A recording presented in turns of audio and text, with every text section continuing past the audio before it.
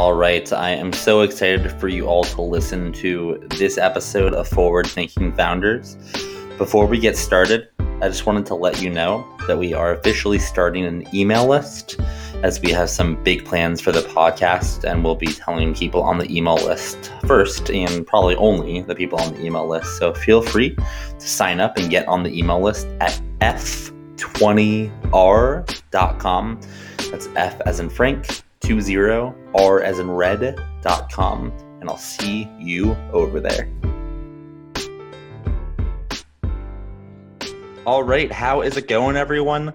Welcome to another episode of Forward Thinking Founders, where we're talking to founders about their companies, their visions for the future, and how the two collide.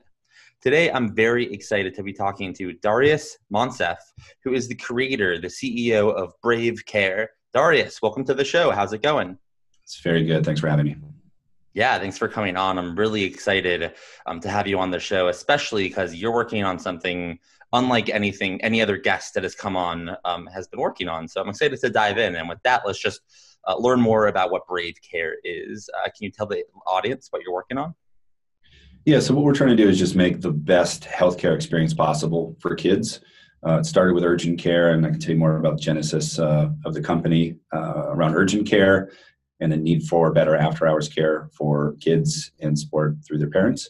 And ultimately what we're working on now is expanding that to primary and remote care, but basically everything other than life-threatening care for kids. Because as a parent, it's like literally the most important job you'll ever get, and we get no training for it. There's like no preparation. And unfortunately, Googling for answers helps me professionally, but when it's around kids' health, it's just sort of like terrifying. So just trying to make healthcare better for kids. Definitely. So let's walk through a little bit into how it works. Then I want to hear a bit about the why. So is this kind of a virtual location? Do you have a physical location in an area? What does it look like, and how does it feel like for the kids that are going into getting healthcare?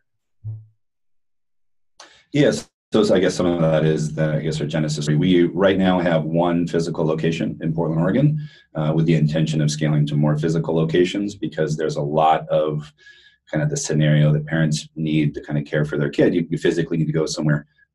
My sort of thinking for healthcare in the future is that telemedicine will be amazing when there's some device in the home that, the Alexa Health or Google Health or whatever they're building that has all the attachments for somebody to collect vitals remotely. They'll be able to do good diagnosis and treatment. But right now, if a doctor can't look in your throat or in the ears, there's a certain number of things they really just can't deliver great care on. And so what we're trying to do in terms of our remote care is just be there for information and advice for parents. But we have physical primary and urgent care locations, and the idea that we're building a technology platform that opens up that geographical boundary that limits the parents and kids that clinic can see, so that parents across the country, when it's midnight and you're trying to Google for cough symptoms, there's just somebody there that has some context maybe previously of your kid, and you can have a good experience figuring out, do I need to go somewhere, or am I okay to stay home right now? All right, this is super interesting, and I'm looking forward to continuing to dive in. But before then, I'd love to hear a little bit of the backstory and why you decided to start this company.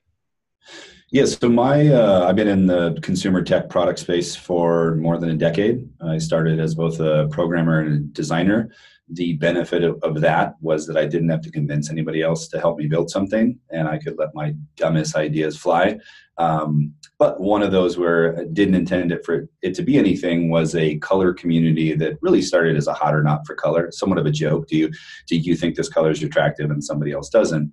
But in the creation of that, I also let people create color combinations of 2 to 5 colors, and the utility of having a shortcut for designers that are looking for a color combination, but also creating a creative platform for anybody to be able to come and put a couple colors together and put a name on it became a creative process that you had no skill requirement for.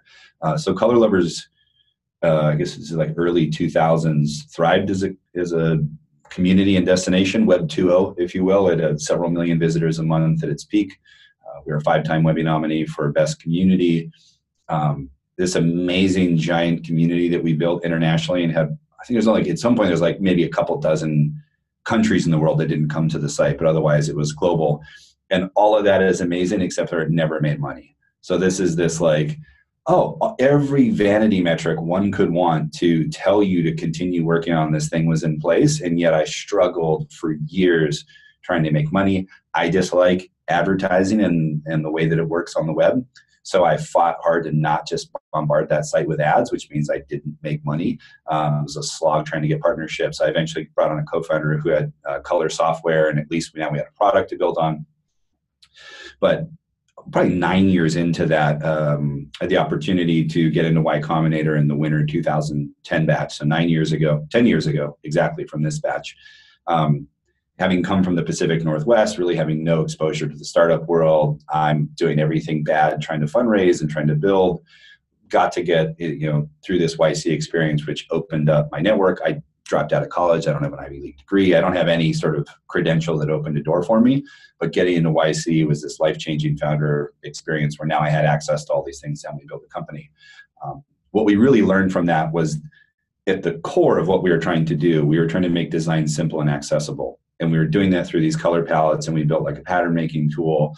But if we knew that that's what we were focusing on and that's what was bringing the community around this product, the best sort of paid product that we could build around that was a marketplace for creative assets, because all the other marketplaces were fragmented. You had to go to a certain site for a font, but then a different one for a photo and a different one for a PowerPoint theme. Assumption is if you're buying any one of those, likely you're going to want to buy another. So what we wanted to build was the best marketplace experience that felt like the community of an Etsy, but that was all digital creative assets. So we launched Creative Market out of this community we already had on Color Lovers. It was the overnight success at the end of my 9 years of bleeding and struggling through Color Lovers. Ultimately was acquired by Autodesk in 2014. I'd sort of done a handful of things in the last 5 years that we can kind of get into, but I think where that goes is that a year and a half ago, I found myself back in Hawaii, where my wife and I are from, kind of unplugging from technology, and ultimately found that I was depressed. It was hard for me to figure out, like, why do I feel so awful? It's like, oh, because you enjoy building and making things and creating, and the chaos of this whole startup experience. And I wasn't doing any of that. Hawaii's beautiful for a number of reasons, but it's not the environment that supports building. So we moved back to Portland, Oregon. It's like I wanted to be around great startup energy and culture, but at the same time, a good environment for my kids. And so coming back into that, I found the inspiration event that I didn't know I was looking for. And then it happened with my 5-year-old. We went to a bike park. He split his chin. It's the first emergency care experience we had with any of our kids. And it, as painful as that first one was, because my little guy is in pain, he's crying, he's scared, blood is everywhere because the face bleeds a lot. We were fortunate to get handed a card to a pediatric urgent care nearby. I had a bunch of stigma about what urgent cares can be, because as an adult, I've been to some not so great ones where I just needed like after hours care. So I had a bunch of this like uncomfort going into it. Had probably the best care experience I think I could have had in that scenario, like a pediatric expert, an environment created for kids. I felt supported. I felt like he was getting great care. I came out of that going, wow, that was really amazing. The next weekend, my 1-year-old had croup with Stridor. Croup is a viral infection of the esophagus, which restricts basically airflow. Stridor is that it's all wet and goopy when she is breathing. So she was 1 at the time, not able to communicate to me. So I'm now trying to read these symptoms through a kid who's normally happy and healthy and looks like out of it. My wife is out of town both of these weekends, so I'm feeling all of the pain of what a single parent goes through that doesn't have somebody to talk you on or off the ledge of, do you need to go somewhere? But because I'd been to this previous clinic the week before, the next morning I went back, and I could tell by Corey, the doctor, and now my co-founder's reaction that this was a much more serious case. So we spent 2.5 hours there, because the way that the care was administered meant that she was on the cusp. And if he had to, increase the medicine dosage, then she would have to go to an ER because there are further complications. But this guy gave me the space to say, look, if you want to wait here, you can. Let's just watch. And it's basically, I wasn't rushed through this. I was provided the sort of experience that was best for me and my kid. And I came out of that one going, you know what? I really love little kids. We just went to a Christmas party. It was a friend of a friend's. And I'm pretty sure adults think I'm not very nice or that I'm shy or something. It's just like adult social networking is exhausting for me. I'm at the kids' table or I'm in the room with the kids. Like I love spending time with little ones. And so I went, I love kids. I want to focus my time with them as the core customer. And I know that healthcare is so broken in so many ways that I can bring this consumer product experience that I've had, having built 2 companies that both exited. Let me bring that to this healthcare space. So I had gotten Corey's number. I set up a couple coffee meetings with him and said, hey, I just want to ask you all these questions. Let me figure out what's wrong in this space. Ultimately, what I found out from him was that there are 25 million ER visits a year for kids. Nearly all of those are not life-threatening. They shouldn't be in the ER. Makes it a bad experience for the people who really need the high-level emergency care that are there. But it's parents who are worried. And if I might not have to go, or there's something seriously wrong with my kid, of course, you're just going to default go. So there really needs to be better after-hour care options. So we said, great, let's focus on scaling and building a better consumer experience around pediatric urgent care. We started doing that at the beginning of the year. We raised a small, $1 million, but at the time large, in hindsight small, pre-seed round. And then right when we were basically at the end of that process, we got back into Y Combinator. So we just went through in the summer 19 batch. What that was really amazing as really YC, I think the 2 greatest values of this philosophical approach of what is the biggest version of what you're working on? Where do you deliver the most impact for the customer that you want to serve? Simultaneously, what are the non-obvious solutions that prevent other people from being able to do that? So YC is all the focus culture around hacking solutions. And for us, what we came out with is saying great, really urgent care is deeply needed. It's a good business, but it's hard to drive venture scale into it. But by bringing primary care in, then we can be thoughtful about the spontaneous predictive lows basically because we're just waiting for people to show up in the urgent care. And that we would be top of mind for anybody who's already existing primary care patient. And we already have this physical location open, staffed with pediatric experts. And then the remote care on top of that just meant that we can drive further efficiencies for this location by opening up the audience that we can serve to be national. So with that model in mind, we said, great, I think therefore we're going to have a more efficient pediatric clinic than anybody else.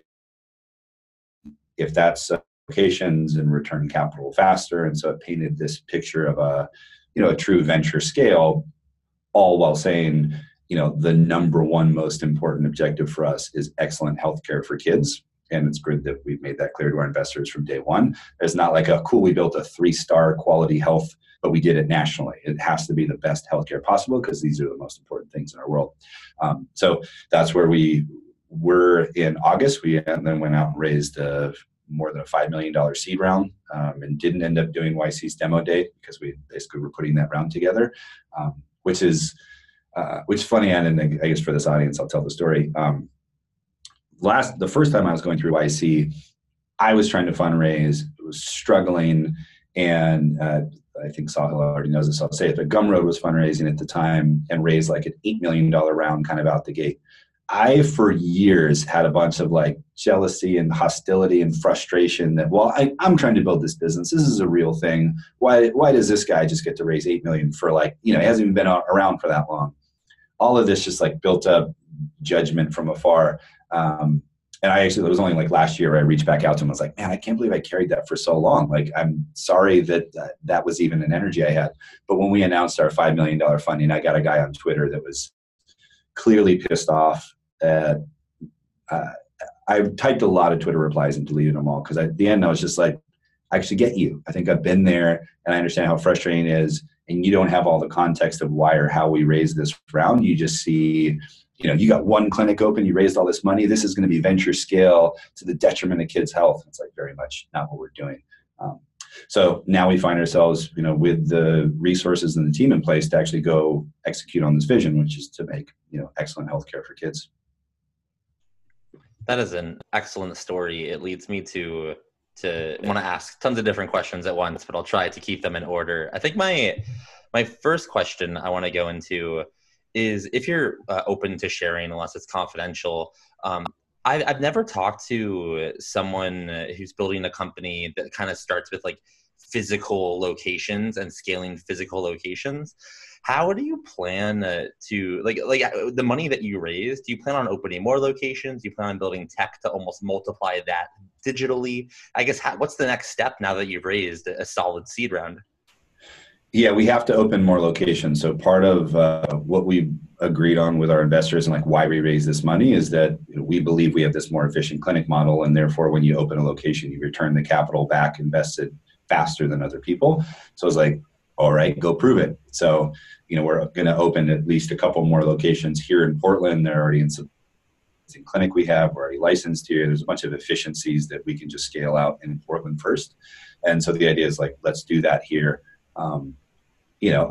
This is also good founder related of like, I've never built a business that has physical locations. The half joke, which is a real joke, I've said is previous startup, again, the two that were acquired was, I really have to know what's our runway until we die and what's the CAC and LTV, because like on a bunch of consumer startups, you're going to get acquired before you really have to understand how well the business works. So I have built financial models for my entire career, but they're like, the bare minimum to survive, because I didn't go to business school. I don't know how to really do a proficient forecast model. But this business is very different. So, already bringing on expert, finance people to help me build that model. But it was a very quick, like, crap, like I need to go back to business school for this one. I need to learn a lot from other people on how we build this model. Because there's just a bunch of COGS, accounts receivable, like real financial things that you don't normally have in just, a funny web startup that you're building. So very much right now focused on a Portland expansion. When we feel like we've validated that we can do that locally, we go raise a next round that helps us expand regionally. And then if we are good at regional expansion, the vision is ultimately to be a national healthcare brand. That's awesome. Thanks for sharing that. An additional question that I had as you were telling me kind of the story of how this got started is a two-pronged question. So you did YC 10 years ago, a decade ago, and you recently did YC again. How, in that decade, how has YC changed? And how have you changed as you observed yourself going through the same program a decade later? Yeah, we've both changed significantly. I was although dating, but not yet engaged when I went through. So now I'm married, 3 kids, very different place in life, amount of time and resources I have for things. And YC has also changed. And I think like this happens with any generational group. It's the senior high school class or the college class or the company. It's like, oh, well, when we were there, those were the good years. And that somehow it's changed or gotten worse. So you just sort of look back with that lens. I think it was great when we first went through. It was life-changing for me.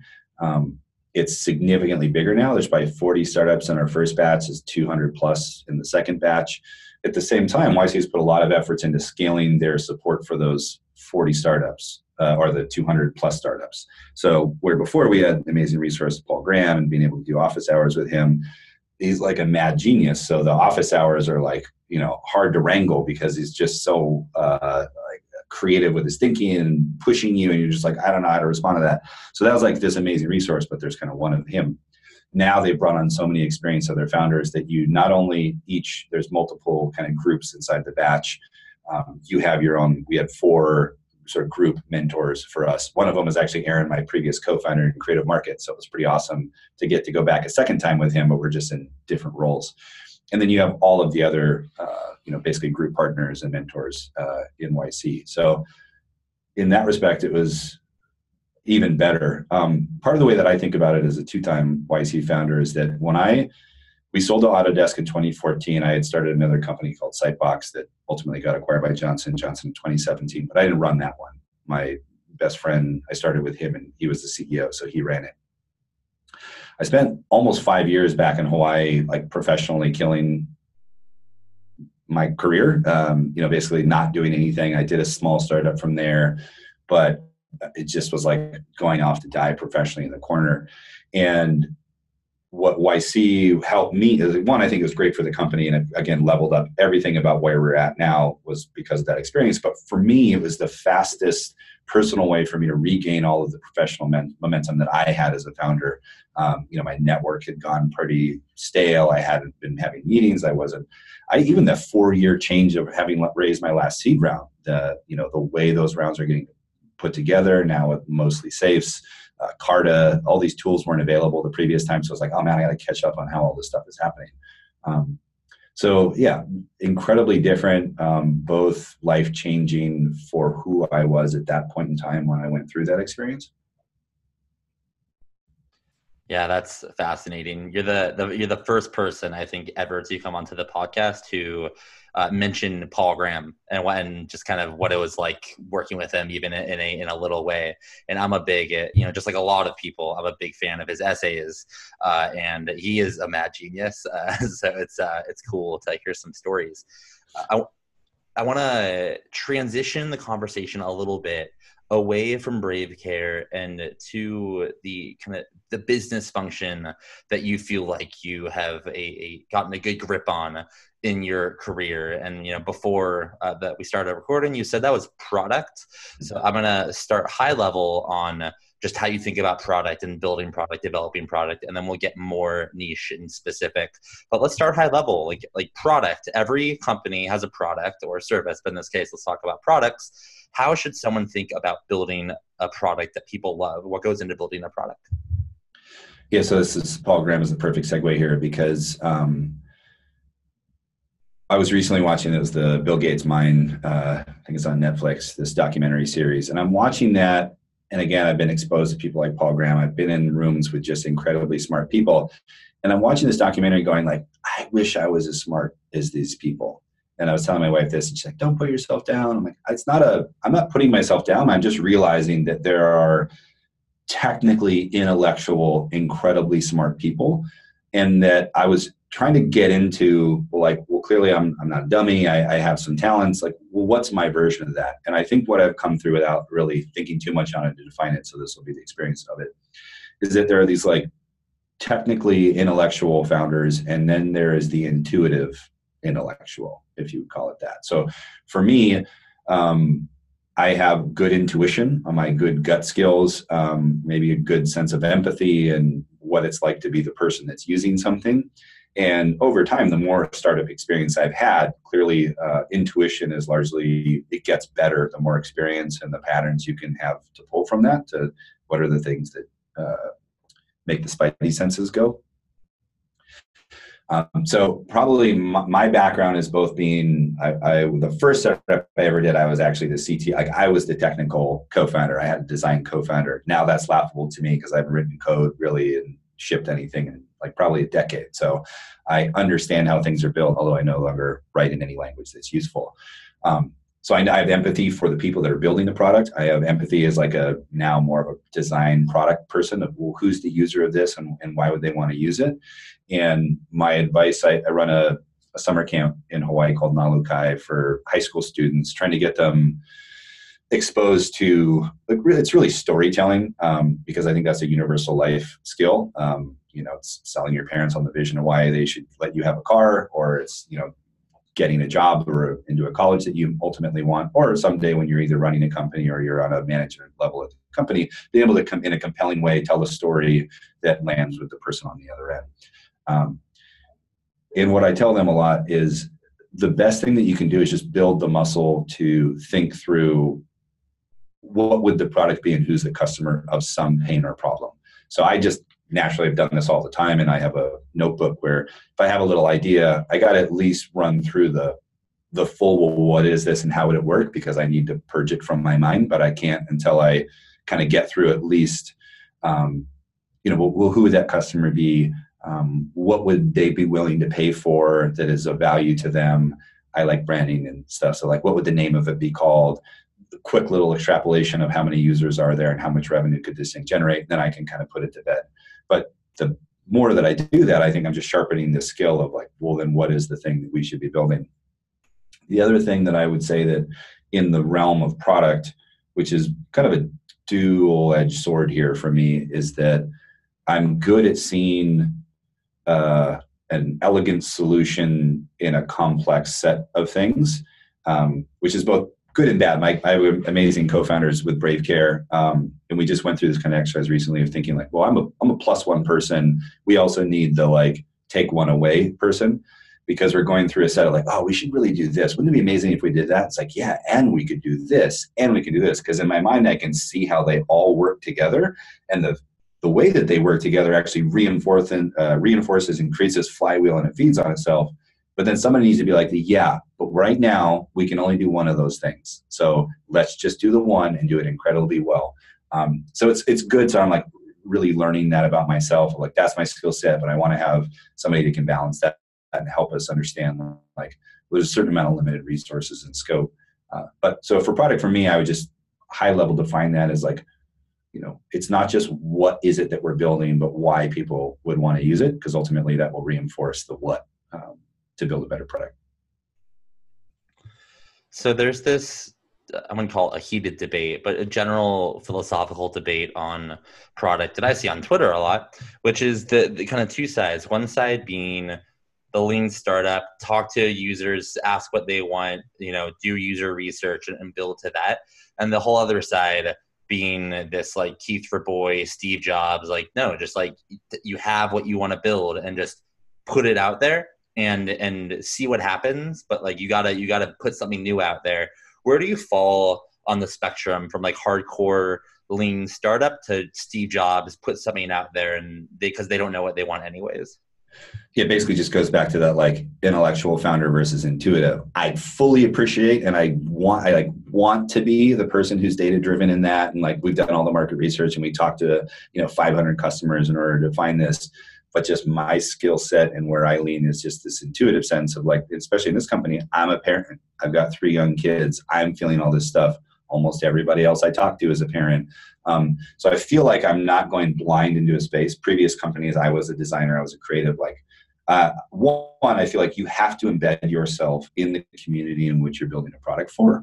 And ultimately, like you live in that community. I think it's harder to do it when, if I was building a female health product exclusively, like, yes, I care deeply about my wife and my other, people in my community that are females. That's just not me. So it's a gap of my ability to deeply empathize and understand what the product problem is versus as a parent, like that's my number one job for the rest of my life. So I have that as the base of my sense of now I ultimately have an assumption of what we should go build. With that in mind, I think it's important to build sort of like let's build the version of this and get it out there and see how people respond to it and then continue to develop it. But the initial like core concept to me, I lean on however you want to bucket that, the Jobsian, just build it. Definitely. Yeah, I think I lean more that way too, just because if you ask everyone in the market what they want, they're going to tell you iterations of what currently exist, and truly transformational products don't currently exist. They got to be built. So another question along similar veins is, I think there's this problem that a lot of founders have, that they have one product and it's doing very well. And maybe it's finished the S curve, maybe it's in the middle of it, they don't know. But how do you think about a second offering or a second product before kind of completing the first one, before completing the S curve? Do you have a methodology on how to know when to do a second thing? No, there's no methodology there. I think I painfully learned the opposite side of that when we were building Color Lovers, because we just kept trying to layer stuff on to try and find something. And the problem is we didn't kill anything when we tried something new. So we didn't have one product line that was successful and then we were adding a second to reinforce the first and or open up a new market. We're like still trying to really find a true product market fit around revenue, because ultimately, if you're building a business, like you have to generate revenue. So as much as I do philanthropic work and care deeply about impact work, when I'm trying to build a company, the number one thing is this has to survive. Otherwise, it can't do all the good that I want that company to do. So yeah, there's no methodology. Again, it just goes back to my intuition and pattern recognition of like, this feels like people are using this, and that either we're adding something to reinforce it, or that this isn't working as fast as we need, and therefore it's time to open up the door on something else. I think what would be kind of interesting is, I don't know if this is product, maybe it's like product monetization, or I don't know what category, but I'd love to kind of explain a situation that I'm in, a product decision that I currently need to make, and have you kind of help me think through how to make the decision. So cool. I am seeing, similar to you, you mentioned at some point on this podcast that you're not a big fan of the advertising model where you just, you plaster ads that don't have anything to do and it's just like not a good user experience. And I feel that way for this podcast. And I'd like to like not rely on ads for the monetization, but I definitely would like this to make money at some point. I'm curious, at what point in this situation would you think to like start testing subscriptions and like blocking off content and just blocking off with a paywall and saying, hey, if you want this content, it's going to be $10 a month or $5 a month, etc. So that's what I want to do, but I don't want to shut down the momentum. I don't want to screw up what I've already built, but what I've already built is not, ever going to make money on the current track. So how do you like think about that if you're willing to kind of give me some insight?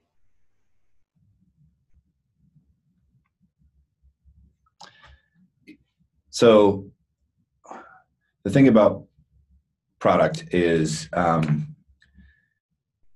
think what I would think about for you is that content is like one of these like really hard things to monetize, and nobody's really found the elegant solution. Old media is still suffering, content paywalls for traditional journalism. Like that's all wrapped up in the same things.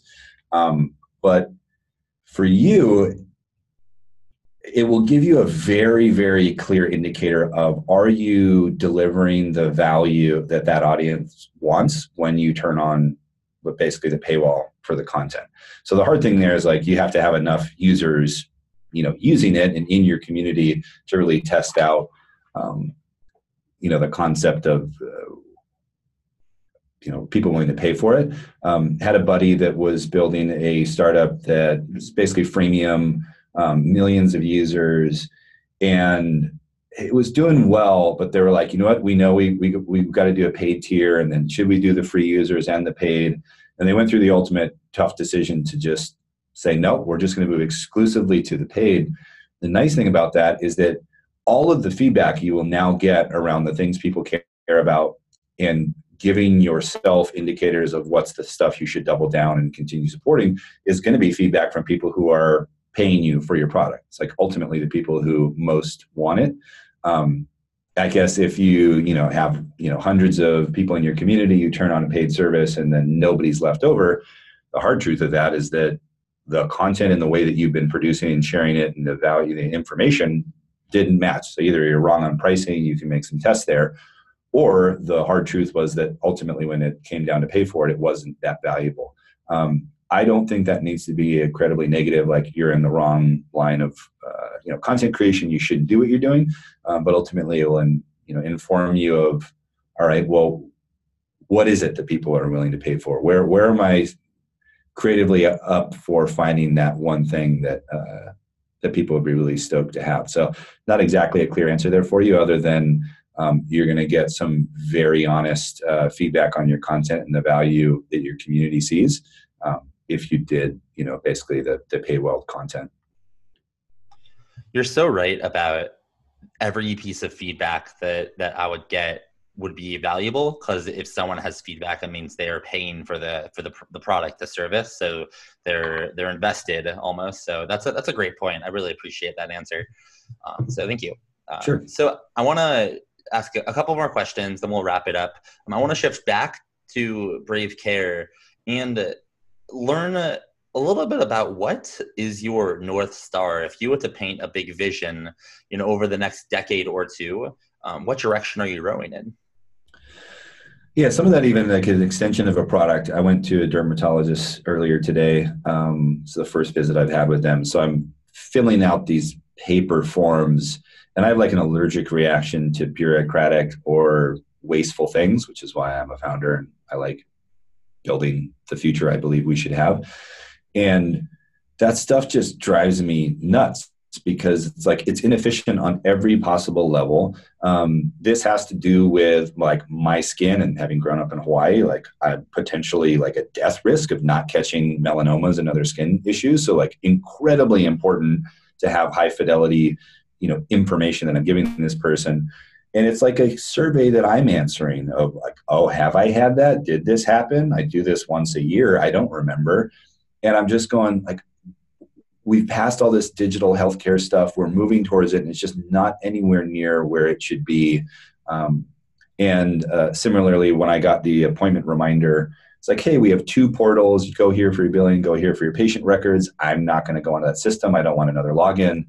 And I had copied and pasted that whole message, and I posted it to the team, because in this industry that we're working in, I never want to say, well, just incrementally better than whatever the industry standard is okay. There's so much room to improve the healthcare experience that I want to make sure that we're basically saying, what do we believe it should be? What's the best experience? And then let's try and do better than that, because even now we're limited in the imagination of what could possibly exist. But the more that we start executing on it, and the more everybody's aligned with the fact that there's, experiences yet that have never been created, that we're going to move towards that. So the North Star at the highest level is just, excellent health care for kids. And that comes all the way through that care experience. So, I've got a door jamb in my house where all my kids' heights are getting written on it, although we've moved now. So I lost the door jamb and I lost that historical record. All of those kinds of like lightweight data points should be getting tracked for your kids. I have an Apple Watch. I got an Oura Ring. I have all this quantified self for me, and I'm, basically done developing, just trying not to get fatter as I get older, but basically I'm kind of done. But my kids, they're in the highest developmental years of their life. Once you turn 4, you move toward an annual wellness exam. So 1 data point a year through your highest developmental years, that just seems crazy. So we have to build better tools that collect data along the way around, height, weight, developmental milestones, cognitive, behavioral. We should just be able to learn so much more about their development to do either early intervention or just better support your kid where they're thriving. That feeds into the wellness visits to reinforce giving parents guidance on how to support their kids. And ultimately, all of that information feeds when there are more serious care issues in the future. There needs to be a consolidated, clean data set of all of this information so that the smartest healthcare minds out there in the pediatric space can say, hey, we keep seeing these things happen. What are all the precursors? What are interesting things that have happened in the past? And right now there's a pediatric office by my house. When I walk down the street to get a coffee, I can see their manila folders on the wall. It's like this wealth of historical information, and what we've learned about kids and their health is just sitting in folders or in file cabinets, or now it's been digitized, so at least it's a digital folder sitting somewhere. But all of those systems are disconnected, and they're not in a place where we can have the intellectual geniuses we've talked about before start building things on top of that to like save lives and better support the health of our kids. So ultimately, we're your urgent, your primary care, but the kinds of experiences we're building will be, I think, super important for painting a better picture for how parents be better parents, and that, getting sick and sick and injured is like, that's a healthy part of a kid's development, and it's okay to go through those experiences, but the care of those either illnesses or injuries should never be worse than that experience that brought them in to see us. So yeah, that's what we're working on. That is a incredible vision, and one that I would love to see come to life, and also one that will require, as you obviously know, a ton of work and help to make happen. And that kind of leads me to my final question. You got a bunch of people listening to this episode who they could be potential employees and potential customers, potential investors, whatever it is, that are all just willing to help and ready to help. So my question to you is, what is something that the forward-thinking founders community can do to help you on your mission, over the next 10 years? How can we help? Cool. I want to appreciate that. For anybody who also is a parent, what we're really trying to understand is, what are those features that a parent would be willing to pay for from a remote perspective of like, these are the kinds of things about my kids' health that I feel like are not getting tracked well. And if I have better access to this, that would be amazing. Or these are the questions and concerns I've had as a parent. So I guess, bringing in more information to help me use my intuition to figure out the products that we build from that. On the other side of it, the same goes for, people that are constantly looking at problems and trying to create better solutions. The same goes for your like adult care and health. I think it's pretty bad that like probably supposed to get an annual physical. I probably don't do that. Like once you become an adult, like I'm not very proactive about the care for myself. And I think it's because it's not a high quality experience. And it's not, easy for me to participate, kind of understanding and improving that incrementally. But for these founders, like what are things just even more broadly in healthcare, for your personal well-being, things that you believe should exist, and that we can bring into what we're doing with a focus on, making kids happier and healthier. And the other side is like, yeah, we got a lot of scale in front of us. We're at 20 people now. We're going to double that in the next, however many months. So we're clearly growing and scaling. And for the people that, hear the idea of trying to really fix a broken industry, not thinking about, oh, we're just going to incrementally be a better version of a middleman that makes a lot of money in this world. We really want to build what should exist, not how do we just monetize some friction in the current ecosystem. We want to think about what's that best care experience. So for anybody who thinks like that and is interested in, but we have engineering roles to community to marketing, data science, just a lot of roles, finding the right people that want to support us in what we're doing. All right. You all heard it here first. Thank you so much for coming on to the podcast and sharing, one, your vision for Brave Care, and two, all your product knowledge. I really appreciate you coming on. Yeah. Thanks so much, man.